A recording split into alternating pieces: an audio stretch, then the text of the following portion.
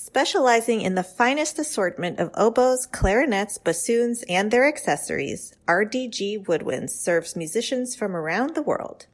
Their employees are all professional musicians who have a deep knowledge of the products they sell. RDG's repair shop has an international reputation with a combined 100 plus years of experience among the 5 repair technicians. Plain and simple, RDG provides excellent products and fabulous customer service. Visit them at rdgwoodwinds.com. They look forward to working with you. Chemical City Double Reeds is a full-service double reed shop specializing in the sale of instruments, cane, accessories, and sheet music. Double Reed Dish listeners can enjoy free shipping with code DRDISH, all caps, no spaces. Visit them in Baton Rouge, Louisiana, or online at chemicalcityreeds.com. Hi, I'm Galit Kaunitz. And I'm Jackie Wilson, and you're listening to Double Reed Dish, a podcast for oboists, bassoonists, and the people who love them.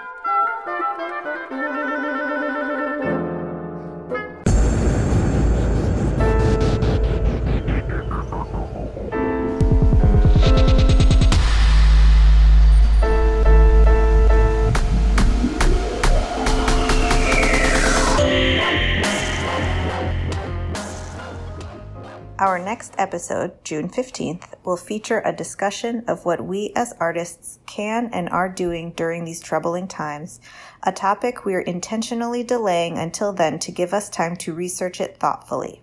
In sensitivity and reverence to the serious nature of recent events, and in solidarity with our Black listeners, we have decided not to include a dish in today's episode. Please enjoy this interview with Barrick Stees.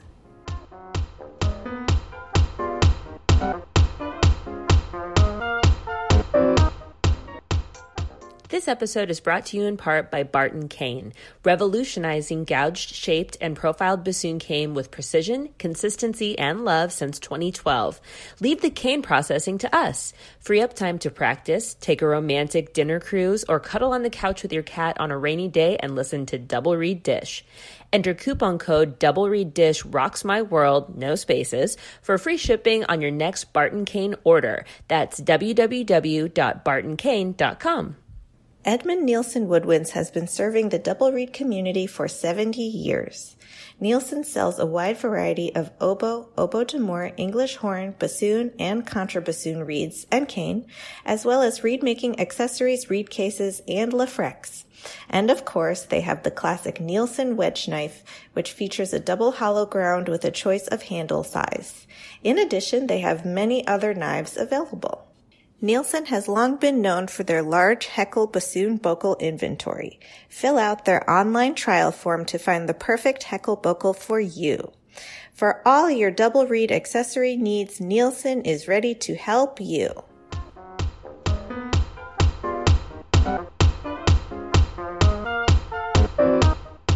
We are absolutely excited and delighted to welcome Barry Stees, Assistant Principal Bassoon of the Cleveland Orchestra and Instructor of Bassoon at the Cleveland Institute of Music, to the podcast. Welcome, Barry.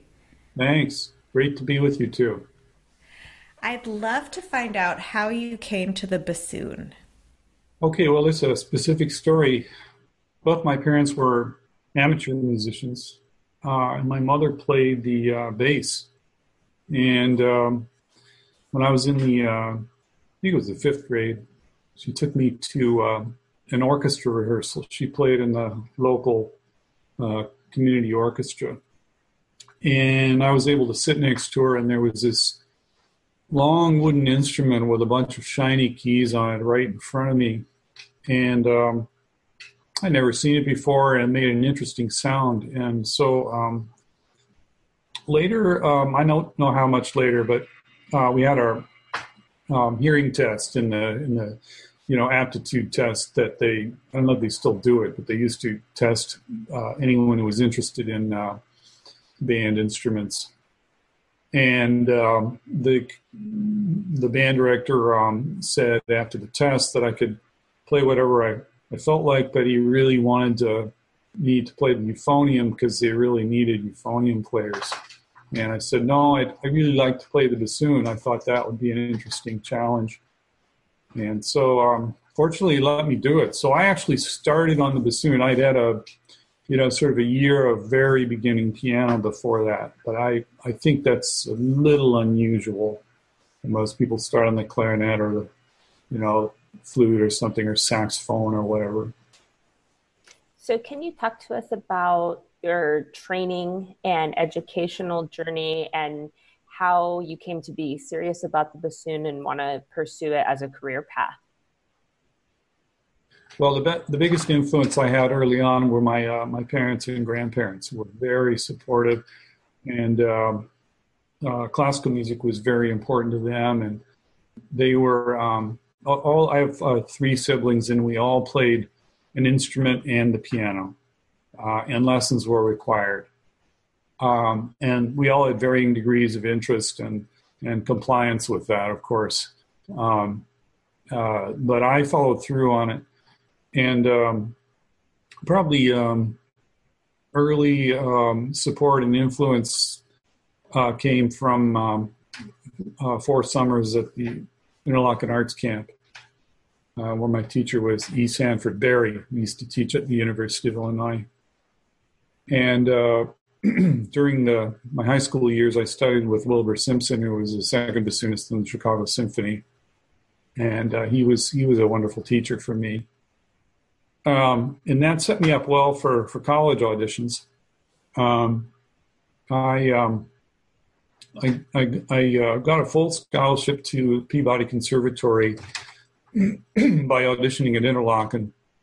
And I went there, and Phil Kolker was the teacher there, and I had a little lesson with him. Check it out. And he said to me, "Well, I see you're going up to Rochester to play for David Van Hoosen. And I just want to let you know that if you get into Eastman and you decide to go there, won't be any skin off my back, because that was my teacher too."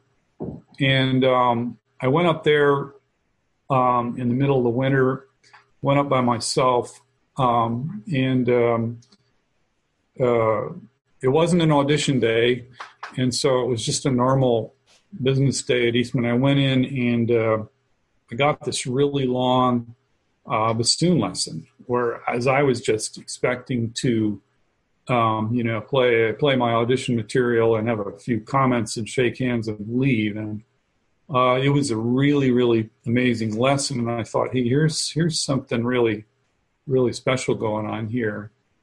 And it's turned out to be the case, because I don't know if people are aware of who was in school with me at the time there, but we had Judy LeClaire, we had Felicia Foland in the St. Louis Symphony, Betsy Sturdivant in the Columbus Symphony, Jonathan Sherwin, my colleague in the bassoon section here, and I'm probably forgetting George Sakakini. Just a number of leading lights in the bassoon world were there. So the peer group was amazing, and of course my instruction was exemplary. He was probably the best teacher I had in any subject, anywhere, anytime. So I was very fortunate, and it engendered in me a real desire to pass on what I've learned. So I love, people that know me know that I'm a very dedicated teacher, and I feel like it's a very important thing to pass on what you've been given. So I really feel like that's a duty that I have, because I was given so much.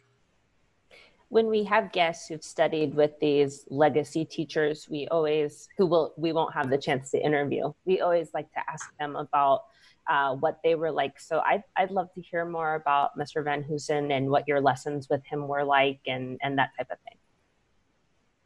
It was a very comfortable, nurturing environment. He was a soft-spoken man, but very to the point of what he had to say. We always traded stories about our lessons afterwards, like in the cafeteria or whatever, and I got the impression, I later observed lessons that he gave. I never did that while I was in school, but he actually was a rather different teacher for each student. He was remarkably gifted at adjusting his pedagogy for the job at hand. which I don't think a lot of teachers can do. He was not a cookie cutter teacher. He did not have, outside of the, bread and butter Milda concert study and a few of the big solo pieces and excerpts, he did not have a strict regimen of materials that you had to get through. In fact, it was much more, what did you bring to play today, and work with that. The studio itself was a warm environment. He always had a pot of coffee in the studio, so there was a smell of coffee during your lesson, which I think just having that going kind of made me concentrate a little better. I don't know if that really is true or not, but I tried to do this in my teaching when I first started. I always had some coffee in there, and what I didn't discover was that he was a Sanka drinker, and so it was this awful instant stuff that he was drinking, and it was decaffeinated. And I was drinking the high test stuff, and I was ruining my stomach teaching because I thought I had to be like him. That was really funny. So I stopped doing that. But I don't know. He had that decaf going, and it was very relaxing. The only unnerving thing in the studio, and we all learned not to look at it, was that there was this big 12-window strobe tuner, the old-fashioned one with the calling all cars microphone on it, and the windows on, and the strobes going. And if you looked over there, you could see how bad your intonation was. It was really humbling.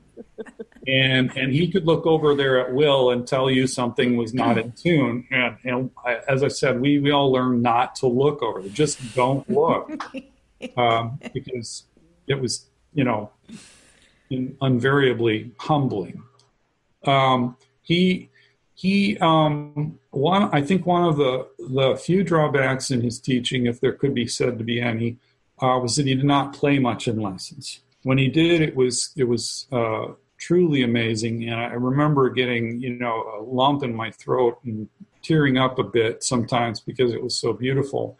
But he had a real issue playing with students. He always said they played out of tune and made him play out of tune. So he was a little spoiled and didn't play much. And we all wish that he had, I think, played more. So we didn't get to hear that sound and that approach.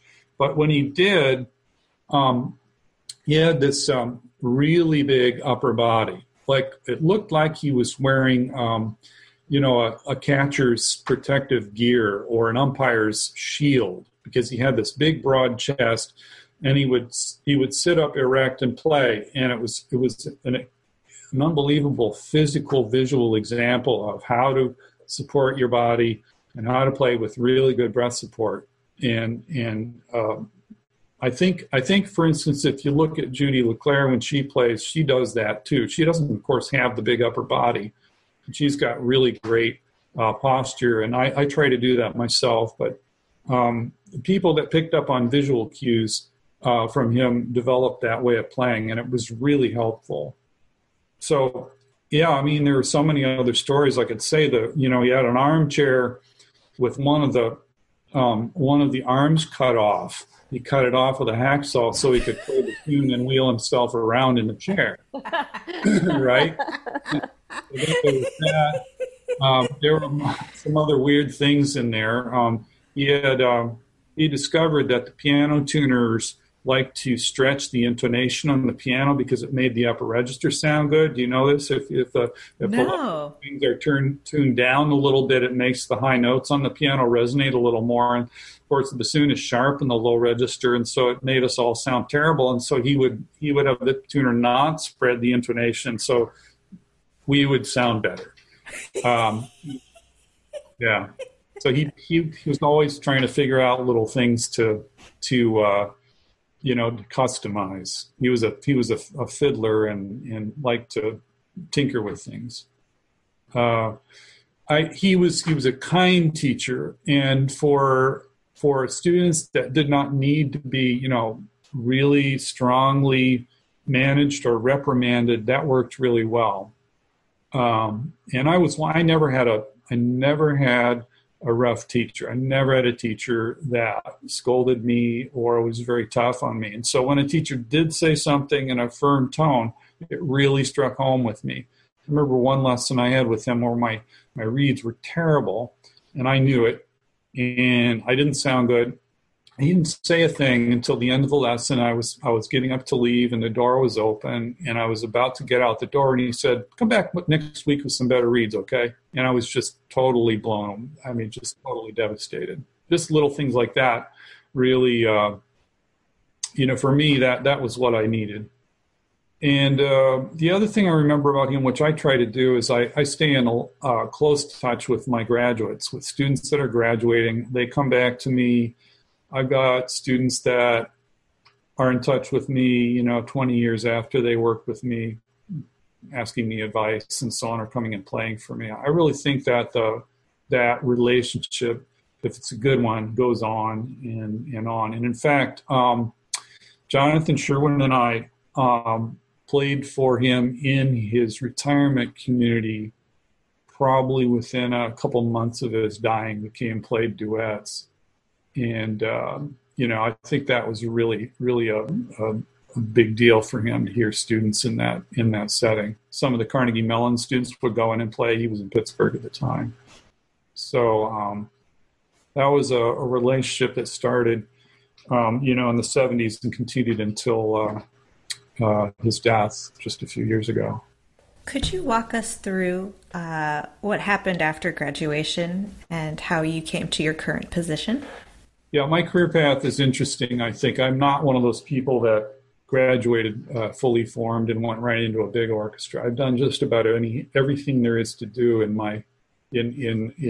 a career on bassoon. I was fortunate after graduating to win a position in the Savannah Symphony. I was principal bassoon there for 1 year. I did not go to graduate school. I quit after a year. There were a lot of people leaving. It was a very low-paid job, and there was a lot of sitting around.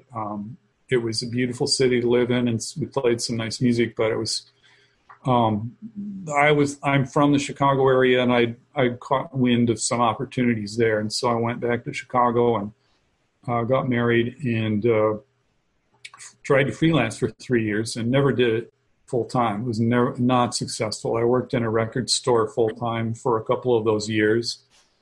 So I know what it's like. I've got a few students in the area now that have just graduated and they're trying to get their feet on the ground professionally. And that's a very tough period of time, maybe the toughest time in a young musician's life, to actually get yourself into a solid career. So I've done that. I can advise people on that. I know how it feels. I'm not one of those, privileged orchestra players who's been doing it for 40 years with a guaranteed source of income and benefits and so on. And shortly after that, I won a couple positions conducted by the same conductor in Indiana and Central Illinois. I played in those orchestras for a couple of years while still living in Chicago. Then I won a principal bassoon job in the Hartford Symphony. I played there for 4 years. And we had major labor troubles there 1 year. And I could sort of see the handwriting on the wall. And we had just bought a house, and Melinda was pregnant with our first daughter, and things were looking really bad for both of our jobs. And so I interviewed for the teaching position at Michigan State and was hired. And I established myself there as a teacher. I started with one bassoon major and built the studio up to maybe as high as 14 or 15 majors over a period of time. Got tenure, was about to be promoted to full professor, and won the Cleveland Orchestra job after being at MSU for 11 years. And so that is a career path that I just described to you that was how long? 20 years, 25 years, where I did all kinds of things. In Chicago, I played jingles. I played TV commercials. I played in I played for some of the shows coming in the area. I played in Hartford. I played in a professional woodwind quintet outside of the orchestra. In Hartford, we played ballet, opera, chamber music, quintet, full symphony, pops. I've done everything there is to do pretty much on the bassoon in the classical field. So I don't think many of my Cleveland Orchestra colleagues can boast of that wide range of experience. It's kind of unusual. I have to say I do feel blessed, but I also feel like I really did earn my way all the way through. So I've worked hard, and I don't have any qualms about saying that I have lost probably 70 to 80 auditions and stopped counting after that. I had to learn how to audition and made a lot of mistakes. Well, that leads really well to my follow-up, which is Galit and I are both full-time in higher ed. And I think about the daily reality of what you have on your plate as a professor. And then I think about what I would even anticipate as the reality of preparing for auditions, and especially auditions in such substantive orchestras, and doing those simultaneously. You know, a lot of times there's this narrative that in this country, we either do one or the other. You're either on the higher ed track or you're on the orchestral track. And so I'd love to know about your preparation, and then also your mindset. Was it a specific intention to move to the orchestral realm, or was it just pursuing opportunities? I know that's a big question, but yeah. Well, I'll tell my Cleveland Orchestra audition story first, because it's actually a very interesting story. See, I think I was 42 when the opening came up. And, you know, I think everybody knows that in your 40s, you just don't audition very well, generally speaking. I mean, you really don't. Auditioning is a young person's game. 20-something, even 30-something, you know, it's easier mentally and physically, I think. And so I realized I was getting kind of long in the tooth in the audition game, you know.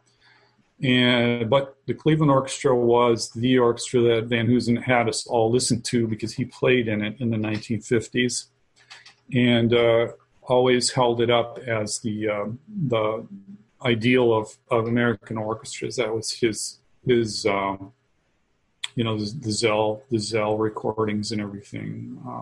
That was his model. So we all listened to that stuff and tried to learn from it. And so when this opening came up, you know, these things don't come up very often. I mean, this is a once-in-a-career opening. And I thought, well, okay, you know, and I at the time was feeling not good about how I was demonstrating excerpts in the lessons. And my motivation for this, believe it or not, probably for the first time in my career, was let's go take this audition so that I can demonstrate these excerpts better when I come back. That was mainly it. And so I went, and I drew number one, and I played, and my thought was, okay, you know, Cleveland's or East Lansing is, you know, 4 hours away. I can be home for lunch. So I played, and they said, yeah, well, stick around. Why don't you play again? I thought, wow, what happened there? And so I played in the second round. I played number one again, drew number one. And I think it was just 2 rounds that day. I could be wrong. I can't remember. At the end of the day, they couldn't reach a decision. Some people they were interested in hearing didn't show. And for whatever reason, the music director couldn't make up his mind, Fundak Nani. And so they said, well, we're not going to hire anybody today. And then the personnel manager pulled me aside and said, you know, we're interested in you. We're going to do this again sometime real soon. Let's stay in touch. And that was about as concrete as it was. So I think it was 5 months later in May, 4 months later, they had an invitation-only audition. I think there were maybe 10 or 12 of us came back, and we played 3 rounds, and I drew first each time. So going first is not a disadvantage necessarily. Everybody thinks it is, but it doesn't have to be. And they narrowed it down to 2 of us. And at the end of that day, again, Doc Nani could not decide what to do, did not feel strongly in either way, but there were two of us, and they said, well, all right, we're going to have you come back and each play a week in the orchestra, which is unusual. We don't do that in Cleveland very often. And the problem was then he wasn't going to be back conducting us until September. So we had to go the whole summer waiting on this decision. And of course, my colleagues at MSU were intensely interested in what's going on. Of course, you can't keep any of that secret. And so, was that an understatement? Yeah. And so like I couldn't, and my students too, you know, it was pretty hard to keep all that under your hat. Anyway, so we go to September, and they designate the work week. Well, my first rehearsal with the orchestra was Tuesday, September 11th, 2001. And so we got into the players' locker room, and it was, you know, normal day, people getting back to work, first day back at work from vacation, right? Mahler Fifth was the first piece being rehearsed. Walked by a TV set, and there was some smoke in a building, right? And we'd heard something about a small plane hitting one of the towers. We got up on stage, and everybody's warming up. I'm taking it in. I'm trying to hit a home run. And the executive director got on the podium and said, there's been a national tragedy. We're canceling the rehearsals today and sending everyone home so you can contact people in New York. And so they canceled those rehearsals. And the piece I was playing principal bassoon on involved a singer whose plane was grounded. You might recall it. People weren't flying for a while after that. And so the piece on which I was really going to be examined was canceled, was taken off the program. So Mahler Fifth has an independent third bassoon part in a couple of the movements, but there really isn't a lot for the third bassoon to do. And so I was very concerned that I wouldn't be heard and judged, appropriately. As it turned out, so was the committee. The program had been chopped down to just Mahler Fifth. And so we went through the rehearsals, and I rehearsed third bassoon. Played Thursday night. After Thursday night, personnel manager came up to me and said, we need to hear you more.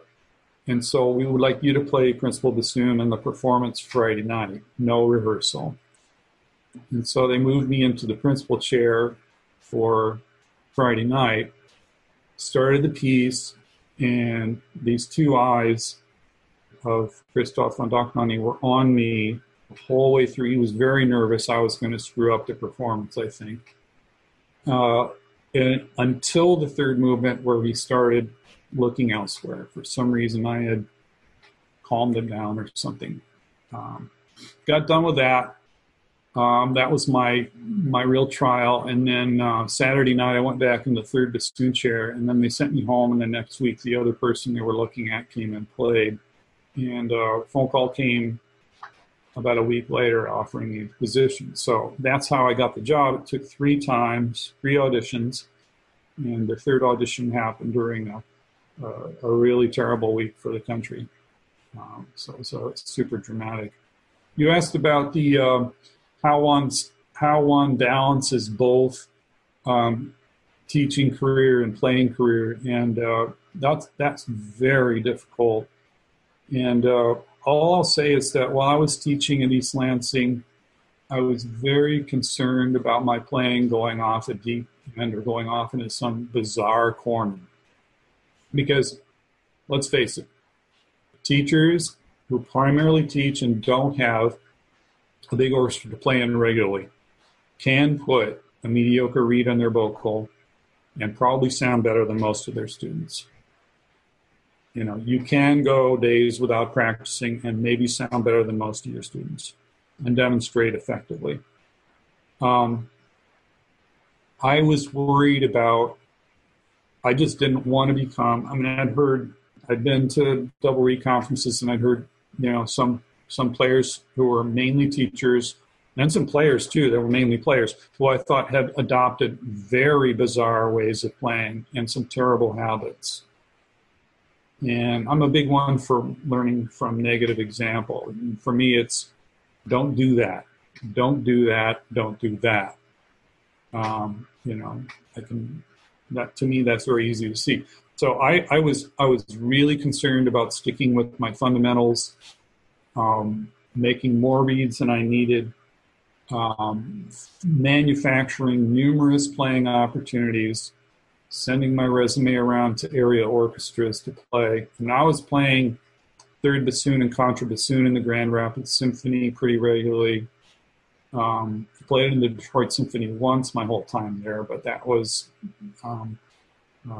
just because they had good subs they used all the time. But anyway, so I was very concerned about going off the deep end with my playing, and I looked for opportunities to play with others and recorded myself off and those sorts of things. Teaching, if you do it right, you're teaching students improves your playing, because you have to teach fundamentals, and as you teach fundamentals, you discover ways to teach yourself. Ideally, I think that's what happens. I would love to know about your experience auditioning and how you managed your expectations and your mindset going through these really high pressure situations. It seems like you've done it with the safety net of a job and without the safety net of a job. So talk to us a little bit about how you manage your mind in those circumstances. Well, that was something I really had to learn how to do. I was when I was young, I'm still this way kind of. When I was young, I was very stubborn. I really believed in myself, and it was really hard for me to accept failure. I had a lot of anger. I remember just being furious at the end of auditions, wondering why they either didn't choose me or didn't advance me even, had a lot of trouble dealing with that. But ultimately I was able to come to the conclusion that in spite of, rumors or ideas that the audition was fixed or the audition was somehow not fair, that was something I could not control. And I had chosen to take the audition. And so what I could get from it was what I had control over. And what I had control over was my own playing and my advancement as far as building my playing. So it took a lot of work mentally, but I think what I did a lot of times was to be able to turn it around and say, well, what in my playing needs work, instead of saying, well, why don't they like me? And so I was able to turn it back onto that. And, for instance, I never liked my double tongue, and that would be something that I would point to today that could use some more work. Stuff like that, just to make yourself so invincible that, there would be no place to criticize you, that sort of thing. That was especially helpful when I didn't have work. And I have a super supportive wife who loves me and was very understanding of these things, moved around with me and all the ups and downs of my career and so on. So I had that. That's a wonderful thing. We've kind of been discussing your journey in auditioning. And we've often heard from guests that they learn as much, if not more, after they're hired and they're a part of hiring committees and being on the other side of the screen. Can you talk to us about your experience in listening to auditions? I know you have written about this in the past, and maybe advice for people who are still on that path of pursuing an orchestral position, your experience on the other side of the screen. Yeah, it's true. You do learn a lot from being on the other side, because you just hear the raw examples of what people do. It's not really possible while you're playing an audition to have an objective view of how you're coming across. Nerves are involved. You're in a new environment. You're doing the most difficult things ever written for your instrument in rapid fire succession. You can't really tell how you come across, no matter how perceptive you think you are. So being on the other side of that is very instructive. Also, being on a committee is part of the mix, and you do see how committees work together or don't work together. That can be interesting to know too. And there's also the dynamic of having, and at least in America, the music director there. In our auditions, the music director is present, except in percussion auditions for in the preliminary rounds. We screen our auditions down. We're on the other end of the spectrum from the Chicago Symphony, who will invite anybody to play. That's their way. We screen tapes and resumes and invite maybe 50 or 60 people to an audition. I don't know. I haven't sat on a committee recently to know whether that's changed much or not. So the music director's in there, and that's also a dynamic that, of course, can be difficult to navigate because the committee is just advisory.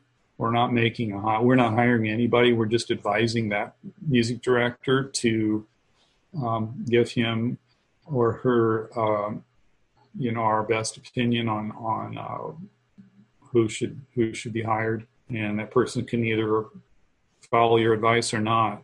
So it's difficult. But as an individual committee member listening, of course, it all comes back to really good control of fundamentals, pulse, intonation, accuracy. As much as I hate to admit it, does play a role. Rhythm, understanding the style of the music you're playing. I will say that what I was told that distinguished me from other players in my orchestra auditions in numerous occasions was that I was able to somehow, I don't know how to say this right, but I was able to play in the style of the composer, or at least make a Mozart excerpt sound different stylistically from a Strauss excerpt or something like that, So those are things that you pick up on. Also, maybe the biggest thing is winning candidates are ones that make playing the instrument sound easy. They're able to somehow mask the difficulties that they actually experience. We know they're having trouble doing something. We know it's hard for them, but the way it comes across is easy. And by that, I would say they're also not pressing the sound of the instrument. They're not straining. They're not trying to create a huge dramatic presence and at the expense of a beautiful sound or at the expense of easy technique or so on. And you can say right or wrong whether that's a likable characteristic or not. It may tend to end up with kind of bland players with small sounds being hired. I've seen that happen. But it is a winning quality to have somebody in your group, to hire somebody for your group who seems to have an ease about playing the instrument and isn't straining. Since we're on the subject of listening to auditions, what can you tell us about listening to your student auditions? Young people you probably get a ton of young people auditioning to be in your studio. And what do you look for that indicates that this is a student that you want to admit? Yeah, there's some qualities to talk about there for sure. At CIM, we have our auditions structured in a way where we allow time for us to work with the individual student who's auditioning. So John Clauser and I teach at CIM, and for the first half of the audition, the student will play their material, and then both of us actually, with each student, will take some time to work on things with them. And for me, that is the most important, most revealing characteristic, how a student responds to a new teacher giving them instructions to make changes in their playing on the spot, because that is the most important characteristic in playing in an orchestra. No one You got 100 people on stage. No one is going to wait around for you to try things 2 and 3 times to get the right idea. That really is a waste of time, and those people get weeded out pretty fast. And that is not something you can, you can probably improve on it, but you have to have a certain knack already built in. So for me, that's even more important than raw talent, I think. I'll give you an example, and I won't mention names, but we had a person audition this year who played, I won't even mention the concerto, but played a concerto that's extremely technically difficult. And she did a wonderful job with it. But then when we worked with that person, it was really hard for her to change anything she did, really hard. And in spite of the fact that she played a nearly flawless performance of the first movement of that piece, it was a little bit of a negative. I actually would rather see someone come in and play, something rather simple, even maybe like the Telemann Sonata, 2 movements of the Telemann Sonata, and do something really inventive with it. And then when we break it down and ask them to do a few things differently, really come alive and kind of change their playing in a big way. That is really impressive to me. So for me, that's a big deal. When they have a private lesson or a guest lesson with me, I always check their articulation speed.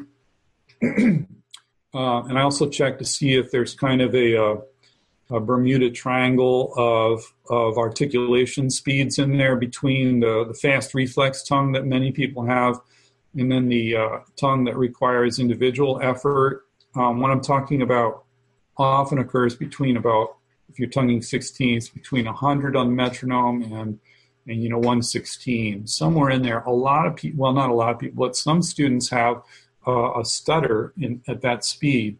They can go faster very easily.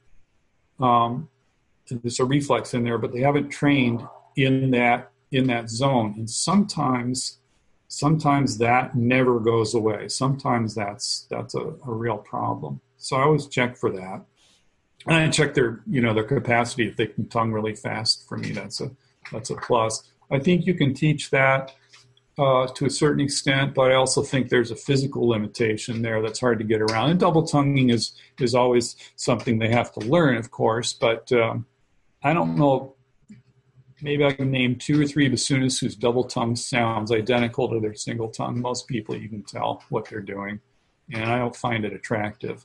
It's necessary, but I don't think it sounds as good as a good single tongue. So that's a problem if there's the stutter and if the speed is low. I check their hearing a little bit. I'll play notes on the piano to tell them what note it is. Mostly it's relative hearing, not perfect pitch. Usually that doesn't bring up problems, but sometimes there is somebody who's really not tuned in there. Degree of interest, of course. I mean, it's a major relationship, the student-teacher relationship. If they seem to be just window shopping, then okay, that's fine. Not that interested in you, then can't always tell that. If they're interesting to talk to, if they have other interests, I think that's a sign of an active mind. If they're good at asking questions, if they ask questions, a lot of students are afraid to ask questions. I love answering questions. So those are qualities I look for. You are exceptionally thoughtful about your reed making process. You even construct reed tools and that type of thing. And there's a wealth of information available at your blog, which we will link to in the show notes. Oh, good.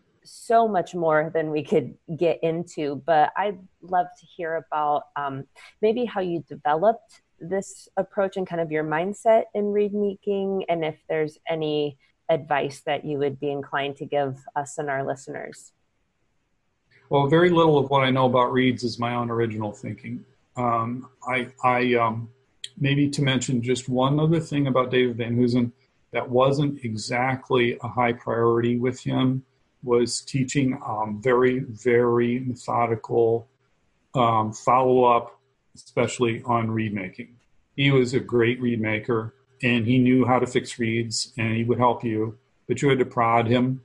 And so he wasn't, a real methodical teacher with reads.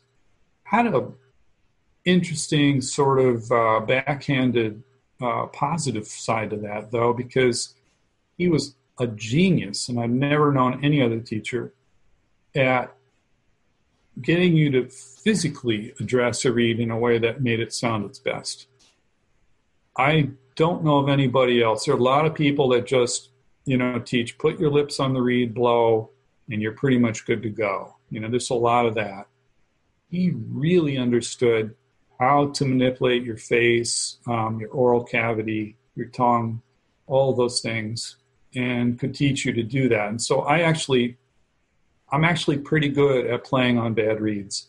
And for me, that was a drawback in my early young professional age, because I didn't have a high standard for my read making. And I could have advanced faster, I think. But I also knew that I could squeeze by. So, but about me and my read making. So some of the things are things I learned from Van Hoosen, a lot of the dimensions, especially the scrape dimensions, thickness of the blade, and so on. The shape is something I found on my own. A lot of Hertzberg's things I stole. I don't claim him as a teacher because I never studied with him, but a lot of his students were very generous with me, showing me things. I've communicated and read Jean-Marie Heinrich's treatises on cane and reed making, and learned a lot about the basics of reeds, how they work from him, and mostly just picking the brains of other people and trying things for me was really helpful. My interest in the mechanical side of reed tools and reed making came partly from my relationships with various repair technicians and watching them work on bassoons, and kind of finding that more interesting than actually what they were doing to the bassoon, but seeing how they were using the machines. And Ken Potzik, who's a repair technician in Atlanta, is my go-to guy for ideas about machining and so on. So that's become a real hobby of mine, actually, not just making bassoon reed tools, but just fooling around in the basement making stuff. I just made a pre-gouger and a guillotine for the CIM students to use while I'm in, this shelter at home stuff. So that's been coming along. Any plans on making any oboe reed tools? Sorry. I can't help with that. Would you share with us a favorite memory of a past performance? Well, I'm a big Wagner fan. I've always loved Wagner operas and have not played that many. But one of my first, in my first season with Cleveland, we played a semi-staged version of Siegfried with Christoph von Dohnanyi in a really good international cast. And for me, that was just, the whole first season with an orchestra like that is a real joy and just a thrill. Every time you do something, when you get into an orchestra like that for the first time, it's amazing. It's like you've never played a Beethoven symphony until you've played it with an orchestra like that. And so for me, a lot of those first performances of things were really, really thrilling. But that one for me was exciting. It was a big, long opera, and we don't do that. We envy we're actually sort of not envious of our colleagues in the Met because they work so hard. But our canteen was open with full dinner service and everything, and that never happens. There are just all this people walking around in costumes, and it was a lot of fun. So for me, that was a highlight. Recording some of the Bruckner symphonies in the church where Bruckner played the organ, to really understand the reason why Bruckner symphonies are the way they are, with all the silences. If you play in a marble-filled cathedral, you need a few seconds for all that sound to dissipate before you move on. That was exciting.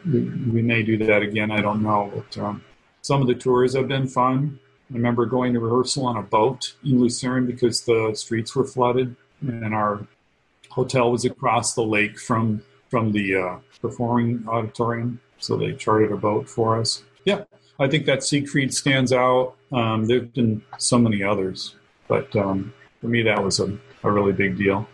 What advice do you have for a young musician who aspires to have a career like yours?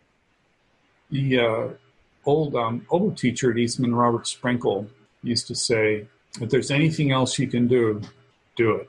And this was back in the 1970s. And, things haven't changed that much. If you can't do anything else and really need to do this, then you're probably in the right place. If you have questions, consider those questions seriously and see if something else, looks attractive to you. I hate to sound negative, but, in light of current situations, it's not going to get better, I think. It's probably just going to get worse as far as the job market. It's a worthy profession. If you don't care about living too comfortably and really are willing to make some sacrifices, it can be quite rewarding. Try to be versatile and roll with the punches. There are many ways to make a living playing the double reeds. Doesn't have to be playing in a symphony orchestra. There are a lot of younger players now that are really charting some exciting paths with alternative ensembles and alternative concert formats and so on. I'm excited to see that. I think that's really, really healthy. There's still always going to be a place for great symphonic literature and performances. That isn't going to go away. It just might be. Nobody really knows what's going to be like coming out of this pandemic. We really don't know, but it's pretty serious. And we're going to take a pay cut next week, I think. I don't think we'll be laid off. Fortunately, we're very blessed there, but we're gonna have to sacrifice because nobody's going to concerts right now. So, yeah, when you're in your 20s and late teens, you can afford to sacrifice some of the normal things in life. You can afford to have a convent-like existence for a while. And I say that with all seriousness. You need to be talented. You need to be disciplined. You need to be single-minded. You need to cut out unnecessary distractions. Most of my students are off of Facebook and Instagram, I think. Those are huge time sucks and really pretty worthless pursuits.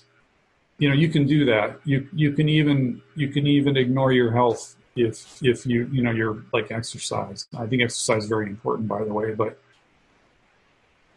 you do need to be like you're entering a religious institution for several years and really devote yourself to amassing the 10,000 hours that we know is necessary for mastery of an instrument.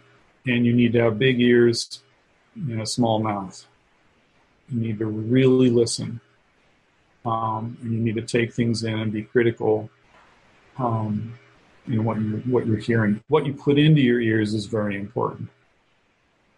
I have limited success with this, but I'm actually rather, if you want a symphonic career, I'm rather militant about not listening to other kinds of music for a while, because every day we get farther away from Mozart. Every day we get farther away in years from the style of Bach. I mean, we really do.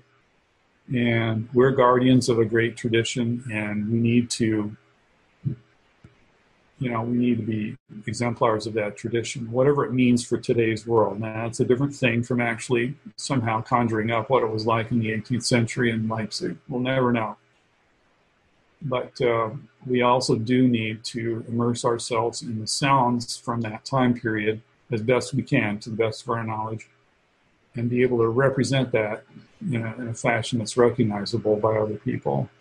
And I think it does pollute your ears to have other musics going in your ears in a big way. I mean, you really, really need to. I remember in school, actually, we had a music history teacher who she had interesting priorities. She loved Haydn, but didn't particularly care for Mozart. And so we listened to a lot of Haydn. Like for 2 weeks, we listened to nothing but Haydn.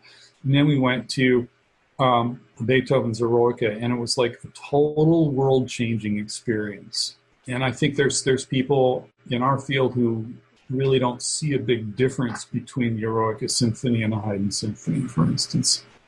And I think that understanding those nuances is really important for how you play. Beethoven Sforzando is very different from a Mozart Sforzando, for instance. That would be an example.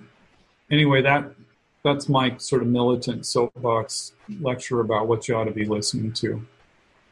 You can listen to anything you want after you get a job or after you're, established. That's fine.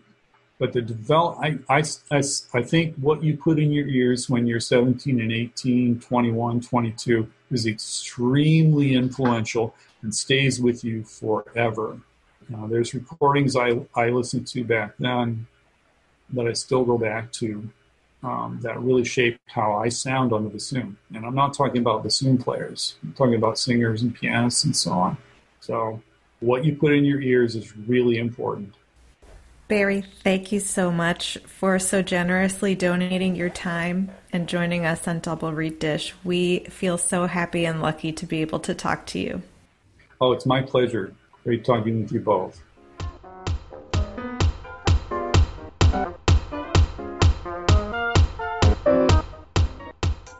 We hope you enjoyed that interview. Please don't forget to follow us on social media. You can find us on Facebook, Instagram, and Twitter. And you can listen to us anywhere that you get your podcasts. And we always love to hear from you guys. Go ahead and drop us an email at doublereeddish@gmail.com.